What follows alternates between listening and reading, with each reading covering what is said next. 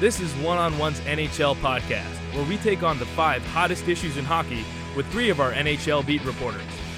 It's time to go 5 on 3.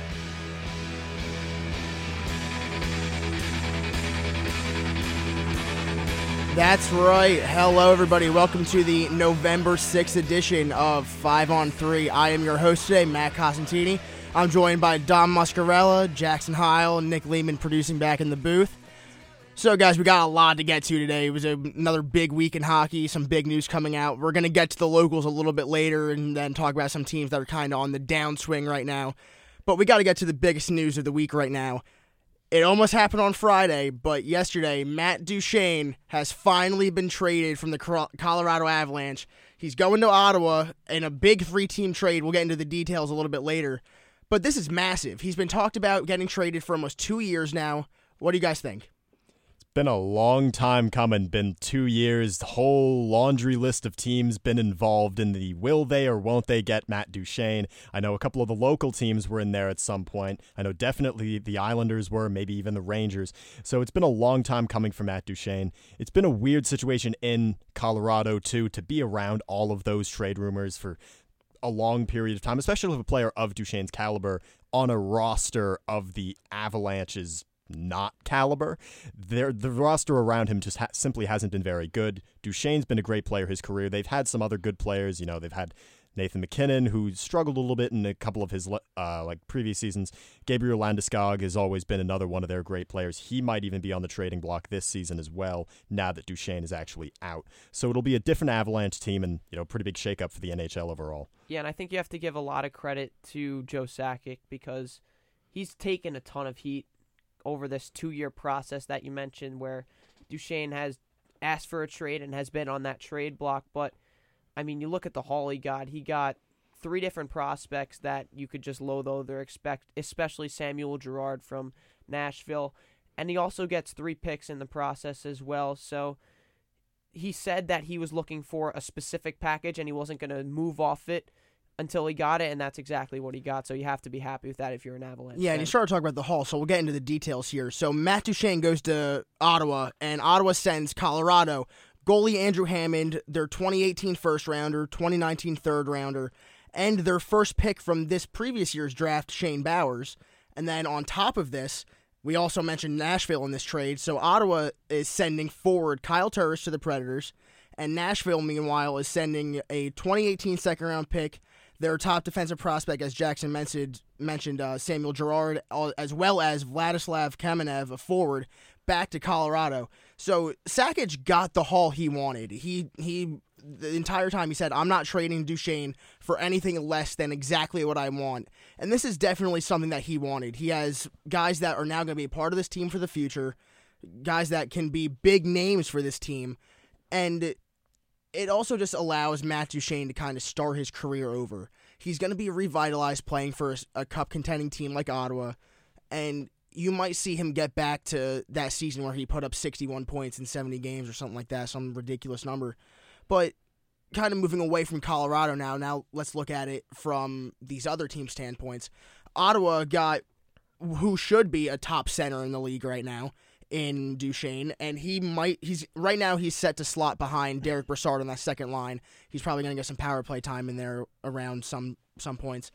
But what does this mean for Ottawa going forward? I mean, from Ottawa's standpoint, I really am not exactly sure what Pierre Dorion is thinking. I mean, obviously they go to the conference final last year, and they seem to have pushed all their chips into the center of the table. But in my opinion, I mean, you look at Kyle Turris, that's the guy they got rid of. He was a 56-point player last year, which was 15 more points than Duchene had last year. Obviously, completely different situations, but in my mind, was it worth giving up a first-round pick, a third-round pick, and their first-round pick from last year in Shane Bowers for a minimal upgrade, you could say, at center? Because you look at Turris, I mean, he's been a really quality player for them. He's provided depth down the middle, and he's much superior on the power play than Duchene is. So I don't really like this move from Ottawa's standpoint. I don't know about you, Dom. I think when the trade first came out and the details started to trickle out, it was kind of hard for me to kind of find a loser in this trade, but I do think if we have to choose one, I think Ottawa is that team, especially because they only will have Duchesne for the season and a half that he's still under contract, whereas the Predators very quickly signed Turris to that 6-year extension, which is good for them. That way they actually have something in the long term. If they're going to give away all of these long-term assets like both of these two teams did, they have something to show for it in terms of a longer period of time. Like you said before, the Ottawa Senators are going for something they can look for a long time, a Stanley Cup. So with Duchesne's last year and a half, they'll be looking to get there. One of my problems with that is nobody really expected them to get as far as they did last year, and at times they didn't look super good in the playoffs. They got lucky, I thought, to get all the way to the conference I think they final got a last year. little bit lucky, too. It took a couple of really, really subpar games by, a couple of the teams they played. I know the Rangers didn't give them their best in that series, and then they kind of got as far as they did. But did you not see their series against Pittsburgh as they were meant to be there? Because they took them I think so. all the way to the brink. I also, not to butt in, but I also think it's fair to say that Pittsburgh got pretty lucky to not obviously they won the cup and they probably did deserve it, but I mean they were tremendously outshot in all their series, and I thought Washington really. You look at games 1 through 4, what Pittsburgh kind of did dominate that series, but when Washington went down 3-1 in that series, they kind of took over that series, and Pittsburgh was lucky to escape, you could say. Senators thus far this year have gotten pretty lucky with overtime losses too. If they lose a couple of those overtime games in regulation, of course you could say vice versa if they win them in overtime. But they've got they're a little sneakily in the position they are right now. A couple of things could have broke another way, and they could be a lot lower in the standings right now. Which again, like I said, they could be a lot higher if those games ended up being wins. I'm saying that the Senators have had between this season and last season, I do think they've gotten pretty lucky to be in a position where they can be viewed as one of the better teams in the Eastern Conference. They haven't been as dominant this year as teams like Tampa Bay, and they hadn't been as dominant last year as teams like those ones that have hung around forever, like the Capitals of the world. Yeah, so this is obviously a landscaping changing kind of move for both divisions, both sides of the conferences. But now we're kind of going to come back and localize everything. So these New Jersey Devils, huh? Oh, what is going on here? They are off to the best start in team history. I'm obviously very excited, but they came off the shootout loss to Calgary last night on their Western Canadian road trip. They lost a tough game against Edmonton. So throughout this season, they've shown that they can beat the competition they're supposed to beat. They even surprised a few teams that no one really thought they were going to beat, a la Toronto and Tampa Bay. But they have struggled against better competition, a la Washington and Edmonton, who is down this year but does have the talent where they should be one of the best teams in the league. So is this really sustainable for this team? Can they continue on the best start in team history, continue leading the Metro ahead of teams like Pittsburgh, Washington, and the Rangers? I mean, I think it's a pretty obvious no, because, I mean, you look at there's a number called PDO, which kind of measures shot percentage and save percentage. They rank second in the league in that number, which basically tells me that their start really isn't sustainable. I mean, you look at their last 2 games, I kind of think that shows the better picture of what this Devils team is. They've allowed 11 goals against Edmonton, and then Calgary last night they allowed 5. So it's kind of been the Western Canada trip is a difficult journey no matter who you are, especially when you're coming from the East Coast. But I think that defensively they're not very strong, and I think they've kind of gotten lucky. Although Corey Schneider's allowing over 3 goals a game thus far to start the year, he's saving shots at a 91.5%. He had that shutout against Vancouver. Exactly, and that kind of shows you that this defense really hasn't done its job, and Schneider's kind of held them up above water while their goal scoring, although has been really good with Jesper Bratt and Taylor Hall getting going as well, it's just something that isn't sustainable over an 82-game season. Right. I feel like I'm back here every week kind of saying the same things about the Devils, waiting for them to finally regress, and then they don't. It hasn't happened yet. And I'm like, man, I just have to stick to my guns here. Like Jackson said, you've got the signs that they should regress in terms of, the defense kind of just allowing Corey Schneider to do his job, and Corey Schneider has done his job. Unlike last year, he's been very good and bailed out that defense like he wasn't able to do last year. Is he able to do that for the entirety of the season? Schneider's a good goaltender, but is he good enough to bail out this defense? The other one, too, in their shot metrics, league average this year, about 9.5%, Devils at 12%, way over league average. So that's something I said last week as well, that probably isn't going to be super sustainable for them. But right now, they just finished a tough road trip going 1-1-1. Again, just a 3-game sample size, but that's a solid showing on the Western Canada road trip. I feel like getting 3 out of 6 points is a pretty good trip out there. I think it is, because again, it's 3 road games and 3 road games far away. So they beat Vancouver, who was having the good start, lost to Edmonton, and then had the overtime or the shootout loss in Calgary. So I would take 1-1-1 from even any contending team on a 3-game Western Canada road trip. Yeah, and you were mentioning about this team from last year and how Corey Schneider wasn't able to bail the team out. Something that they're doing this year that they haven't done in year past is they're scoring a lot.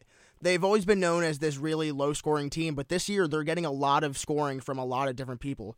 And right now it looks like Taylor Hall is on fire, and he's finally turning into the guy that he was supposed to be last year that they didn't really see. He's got 5 goals, 12 assists, 13 games played already. So he's on fire. You have guys scoring from out of nowhere like Brian Gibbons. We were talking about it before the show went on the air. He's one of the leading scorers on the team. So there's a lot of depth scoring right now that just wasn't expected. And I'm not sure if it's possible to sustain. I mean, I've talked about this a lot on this show. They've gotten off to hot starts before, and then the bottom has just completely come out. But maybe this year's different. Maybe the guys are actually buying into what John Hines and Ray Shearer have been trying to do. But we'll just have to wait and see on them, like with any team right now.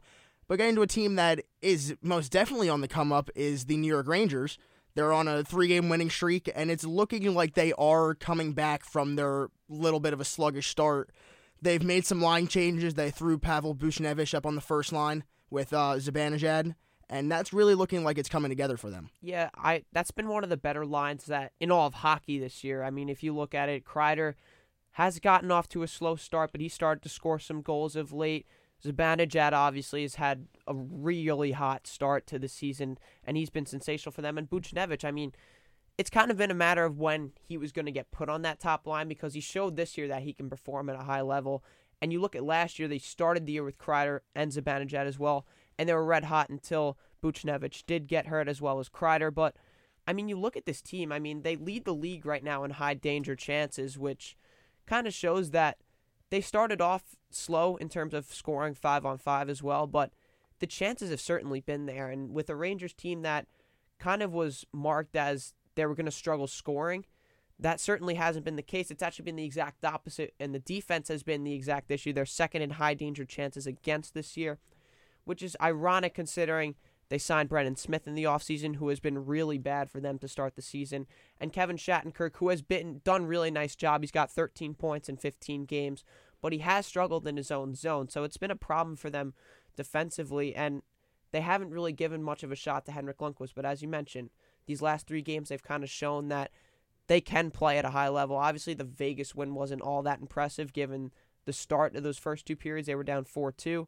But the Tampa win is very impressive given you go into Tampa Bay, which has been the best team in hockey lately, and win a game there. And then also the Florida win's impressive. Tonight's a big test for them in Columbus because they've had trouble playing against Tortorella-led teams, so it'll be interesting to see how they fare there. Right, this team, the defense is always going to be the thing, or at least now, and we kind of circled out at the beginning of the season, that along with Lundqvist and the center depth going into the year were a couple of the things I circled for the Rangers. Of course, now they're starting to get that scoring from, the top lines and so on and so forth, which is helping them out. But I'm still not super high on this defense. You do have the guys, like the Shattenkirks, who it's very good that they've started to turn it on offensively because they need to, because Shattenkirk just isn't going to be able to supply the good defense that you normally expect from, a top defense pair. But in terms of Lundqvist, he's been playing a little bit better of late too. Of course, they had the Tampa Bay win, which was as important a win as you can possibly have for the Rangers. tough Tampa Bay team, top of the Eastern Conference right now, go in there, win in overtime, allow just one goal in the process. They only scored one, but playing a team like that tough shows that this Rangers team isn't willing to die right now. It shows that the team actually has some resolve in that in the midst of, they came off that Vegas win, which was important too, the way they won that game, down 4-2 and then scoring the 4 consecutive goals. So that, and then to be able to carry that into the best team in the Eastern Conference and win shows a lot about this team and its character going forward. So we've been talking about this Rangers defense for what it seems like weeks now. They eventually made that line change, moving Kevin Shattenkirk away from Ryan McDonagh and putting him on the line with Brady Shea. I don't know if that's the right line combination either. I mean, those are two offensive defensemen that aren't really good on the defensive side of the puck. And we've talked about Kevin Shattenkirk kind of being a liability on the defensive side with his decision-making not always being the best. So you're looking at the lines of Ryan McDonagh paired with Nick Holden and Brady Shea with Kevin Shattenkirk, that top 4 defensive pairing. What really needs to change on that? Do they need to make more changes, or do they just need to simply play better? I mean, you could say the personnel has been an issue, obviously. I mean, Nick Holden and Ryan McDonagh has been the pairing the last few games. That's not something that we should expect to see in the future, especially given how shaky we saw Nick Holden was last year in the playoff series, most notably against Montreal. But I think, honestly, this is more of an X's and O's situation. This Rangers defensive corps, led by Lindy Ruff, they've kind of gotten really passive in the neutral zone, and that's been a main problem for them, how teams have just been able to enter the zone quickly and easily off them, and then when they dump the puck in, they've had trouble handling the forecheck. So that's been my main takeaway from this start for the Rangers defensively. Obviously, the personnel's there. I mean, when you have a top 4 that's supposed to consist of Kevin Shattenkirk, Ryan McDonagh, Brady Shea, and Brendan Smith, there's really not many flaws in that top 4. They just haven't really performed to par. Brendan Smith, as I mentioned before, has really struggled early on. He's been probably one of their worst defensemen, and I give Vigneault credit because he's taken a lot of heat from some of the personnel decisions he's made. Nick Holden has stepped up when he's been in the lineup, in my opinion, and Brendan Smith just simply has not early on, and that's a move that's been critiqued early on, but it's something that I like, and you have to give Vigneault credit in these last few games making adjustments defensively. So kind of moving on to the Islanders now, the other side of New York. This team has been on fire. I know that I personally on this show have been calling them just a middling team, kind of just waiting to see what happens if they finally move John Tavares. But right now, that's looking like it's not going to happen. 8-2-0 in their last 10 games, and that top line right now looks like one of the best top lines in hockey with Anders Lee, Josh Bailey, and John Tavares. I'm very impressed by what they're doing right now. I know they've been having some goaltending issues with Thomas Greiss not really playing up to par and eventually losing the starting gig to Yaroslav Halak, but I'm very impressed with what this team's been doing right now. The top line has been incredible, but the number one thing for me alongside that top line has been the emergence of Matthew Barzal and opening up the options for the Islanders in that sense. They brought in Jordan Eberle over the offseason to be that stud winger for John Tavares and be the guy to finally allow Tavares to have a competent guy on his wing. Anders Lee kind of emerged in the past couple of seasons, but they wanted to have a more complete line, so they brought in Eberle. Eberle hasn't played with John Tavares all that much this season because of the fact that Matthew Barzal has been so good. This last game against Colorado, they won 6-4. Barzal had 5 assists. He's had some great games individually against the Rangers and a couple of games after that, and he's made it impossible for Doug Weight, who's always been a little bit, or at least not always because he hasn't been an Islanders coach for too long, but in the time that he has been, he's been a little bit gun-shy in terms of playing rookies. It took a lot for Ryan Pulock to get in the lineup consistently, and even for Beauvillier at the beginning of last season, and then Barzal didn't play much at all. Even they didn't even have him finish out the 8 or so games that you're allowed to play. And they already sent down Josh Ho-Sang. They already sent down Josh Ho-Sang, like you said. I'm sorry to interject, but the Ho-Sang deal just makes no sense to me. Right. I mean, it's not like he was even playing bad when he was up here. I mean, he's so talented. He has so much speed, great hands as well. It just doesn't make much sense to me why they sent him down. And also, Dom, I want to ask you this because Josh Bailey, I mean, he's always been a guy I feel like has gotten unfairly criticized as an Islander, and he had a really good year last year, and he's off to a really hot start. Do you think he's gotten like a bad rap, so to speak? And I feel like it's kind of been undeserved. I think at times Josh Bailey definitely does. I think the way he plays and the way he came on as a player that a lot of people thought would be quite good, and he turned out to be a little disappointing, and then turns it on at the end of every season. That trend has kind of broken in the past few, but it's left fans frustrated because they know there might be something more there. Like, he's not a guy who's been like a bottom six guy who they've come to expect nothing of. He's a guy that fans initially thought was going to be a guy who could contribute pretty well as, a middle six forward at least, and then he kind of hadn't. Recently, I do think his success is a bit of a product of an improving Islanders team around him, because on the teams that weren't so good, he was there and he didn't perform, up to par. But I do think he does get a bit of a bad rap at times. I do think he's a perfectly serviceable player for Doug Weight, especially on Tavares' wing, where I think he's a decent passer as well, where his passing skills helps play with John Tavares, too. Right, of course. That always helps. Yep. But I think the big thing with the Islanders has been they finally found a second line that can score. I mean, that's been a problem for them outside of that John Tavares trio that's been playing the first line. This year it's been Andrew Ladd, Matthew Barzal, and Jordan Eberle, as you mentioned. Barzal, 5 assists last night against Colorado. I mean, his speed down the middle just makes a huge difference, because it opens up plays for Jordan Eberle, and it opens up plays for the D in transition as well. It's just been huge for them. Do you see this team as a playoff team? I think it definitely can reach the playoffs. It's been weird because this Metro Division has definitely underperformed in some areas. Teams like Washington and the Rangers and Carolina have all looked very shaky at times. They've had streaks where they've looked all right. And then you've got some surprise teams at the top like New Jersey, and you're kind of looking and saying you're waiting for them to fall and see what happens from there. And then even the teams that are in playoff spots like Pittsburgh's goal differential is still in the negatives. Which is amazing to me, considering how good they've been and how good Matt Murray has been throughout his very, very short career.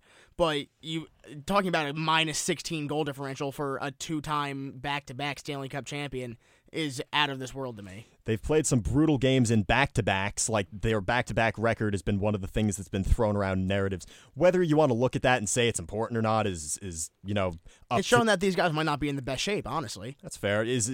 But that's also a fair criticism, given that they've made 2 Stanley Cup runs in the last 2 seasons. They're going to tire out at some point. I mean, I think if you look at the 2015-2016 season for the Rangers, they made deep runs in the last 5 consecutive seasons, and they just looked worn out towards the end of the season, and that's definitely something I think we could be seeing from Pittsburgh. Playing high-level, high-stress hockey for essentially 3 straight years definitely takes a toll on people, and these guys aren't getting any younger. I mean, so you're very right. The Metro Division is a very strange land right now.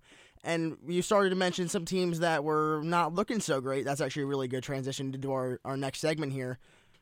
There have been some good teams that just aren't playing well right now. So what better time to talk about it than right now? Dom, who do you see as a team that is just really underperforming right now? So I'll probably go with one of those 3 teams I just mentioned. I think the Carolina Hurricanes are a team that not many people expected to be dominant, but a lot of people, they were a surprise playoff pick in this Metro Division. They haven't been terrible. I think they've played 12 games and have 11 points. If I can check that really quickly, that is the case. So they've been around 500. They haven't been too bad, but I think what's happened early on in the season has kind of been odd. They don't have a single player with double-digit points yet. Jeff Skinner and Justin Williams lead the team with 9 points each. So that's not good, to not have a single scorer at 10 points. And I kind of went to bat for Jeff Skinner on our season preview show. And Scott Darling has been like, okay, he was supposed to be their solution to their, Cam Ward problems at goal. And Cam Ward's made 3 starts, and in those 3 starts has been better than Scott Darling has. So it's a weird team. There's been talks about potentially a coaching change, which is weird because they haven't really bottomed out yet. It's not a typical situation where you'd see, the Islanders fired Capuano last year when they were at the bottom of the conference. Carolina's kind of middling right now. But again, they went into the season with some expectations, and they haven't really gotten a whole much, and then a lot of indicators that things might actually get worse before they get better. Yeah, and I think making a coaching change in Carolina would be a mistake. I mean, they have some of the better shot rates in the entire NHL, and they get a lot of high danger chances, but they're only shooting under 7% thus far. And like you mentioned, Darling hasn't been exactly that guy that they've expected him to be. That defense, you look at it with Justin Falk and Jacob Slavin as well. Those two alone can just carry that D, and I think that eventually the scoring will come around. I think you just have to be patient. You look, 3 overtime losses already. I mean, you turn those into wins, and it's a completely different story right now. So that's something I would expect them to get better going forward. It's not a huge deal. Yeah, and you're talking about the defense. You didn't even mention Noah Hannafin among a handful of other young players like Sebastian Aho, and you were talking about Jeff Skinner. So this is just a team that needs time to develop their young players, because you can't just fire a coach because a team that was supposed to have good expectations isn't really performing. I mean, I guess that's what usually happens. But it's just a team that has to start growing more and just playing better. Jackson, who do you see as an underperformer right now? I mean, you have to look at Edmonton, and I'm not really all that concerned with them. I mean, they're 4-8-1. It's obviously a disappointing start to the season, but like I mentioned, their shot rates are very, very good at the top of the league, and they haven't exactly gotten the goaltending from Cam Talbot right now, which is something that they didn't really expect going to the season. I mean, obviously he could have a rusty start given how many games he played last year. I think he led the NHL in games started in the net last year, and also they went on a relatively decent playoff run. But listen, a team with Connor McDavid and Leon Draisaitl isn't going to dry up scoring like this for this long. I mean, you look at their shooting percentage; they're shooting 5.4%, which is, I think that's the lowest in the league right now. It's gotta be. I mean, it has That's to pretty be. bad. When you shoot that low, and they're also, I believe they're 3rd in the league in high danger chances, which kind of goes to show they've just really gotten unlucky thus far, and that's something that's definitely going to change going forward. I wouldn't be too concerned. Yeah, and about it definitely didn't help having Draisaitl be out for a round of 3 weeks, close to a month, but it's definitely a team that needs to start playing better, because they came in with Stanley Cup aspirations, and they are just definitely not playing like that right now, so something definitely has to change. And myself personally, I'm going to go with the Minnesota Wild. I don't really know what to make of this team. I mean, they looked pretty good last year in the sampling that they had. They made that kind of a deep playoff run, not really, and they came in with similar expectations this year with Devin Dubnyk in net, supposed to be a Vezina contender. But I think what people aren't talking enough about with this team is that when they traded Jason Pominville, they really lost a goal scorer and just a facilitator on offense, and they really got fleeced. They're not getting a lot of help from anywhere, really. You were mentioning with Carolina not having anyone in double-digit points. Same with Minnesota. Jared Spurgeon's currently leading the team with 9, and he's not even their top goal scorer. That's Chris Stewart. He's a defenseman, too. Yeah, exactly. It's never good when a defenseman is your leading scorer. So something definitely needs to change with this team. I mean, another team I look at also is Montreal. I mean, yeah, something has to be wrong with Carey Price. I'm not sure if it's a talk about him getting traded or if he's hurt. So he better really turn it around. Yeah, and that's been obviously the main issue with them. I mean, the all-class goaltender, one of the best goalies in the entire world, probably the best, has performed like one of the worst thus far. And obviously their offense has contributed much, much more of late. But that's a team I also expect to get going as well. Well, that's all we got for today, everyone. Thanks for listening, and for Dom Muscarello, Jackson Heil, and Nick Lehman doing a really good job back in the studio. I'm Matt Cosentini for 5 on 3.